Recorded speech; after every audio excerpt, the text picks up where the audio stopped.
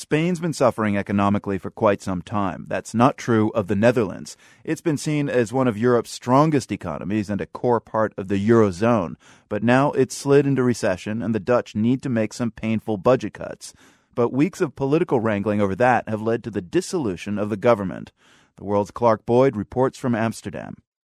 Take a walk through one of central Amsterdam's biggest and swankiest department stores, and it's hard to notice signs of a Dutch recession. People stroll by carrying shopping bags with designer labels like Gucci and Rolex. But get out of the city center, and you will find people on the economic margins struggling to get by. This is one of Amsterdam's food banks. Twice a week, people can come and collect things like canned goods, bread, pasta, rice, fruits and vegetables. This is one of more than a dozen food banks run by this organization in the Amsterdam area. In the first quarter of this year, the number of households served grew by more than 30%. Piet van Diepen is on the board of the food bank. Now we see that there's the crisis, and we see it. We're afraid the number of our customers will grow in the coming months and years. Van Diepen says that most of the people using the food bank are hurting because of a combination of low income and high debts.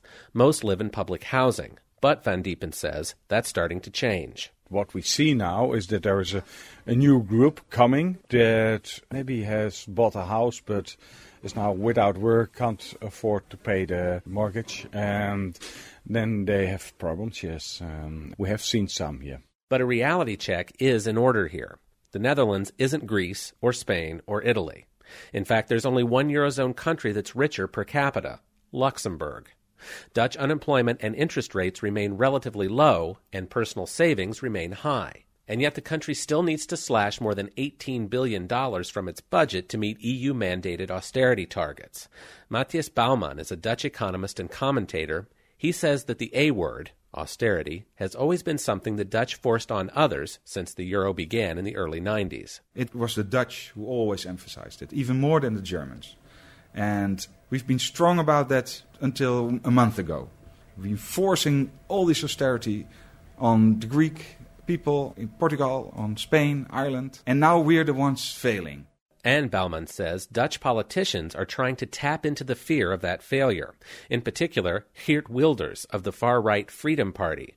Wilders used the budget negotiations as a platform for attacking Brussels-mandated austerity targets. It wrecked the talks, Bouwman says, and brought down the government. It's a political crisis we're in, and not a financial or an economic crisis, but of course a political crisis, if not well managed, can in the end become a financial crisis if you lose confidence of the financial markets. And if Holland falters economically and politically, the fear is that the core of the Eurozone may be about to falter as well. And if the Eurozone collapses, it would have global repercussions. This is serious business. The whole wide world is watching. Willem Post is an analyst and commentator with the Clingendael Institute in The Hague. The Netherlands is a strong economy. We are in the top 3 in Europe with Germany and Finland. We always had sound economic conditions here and a very good economy.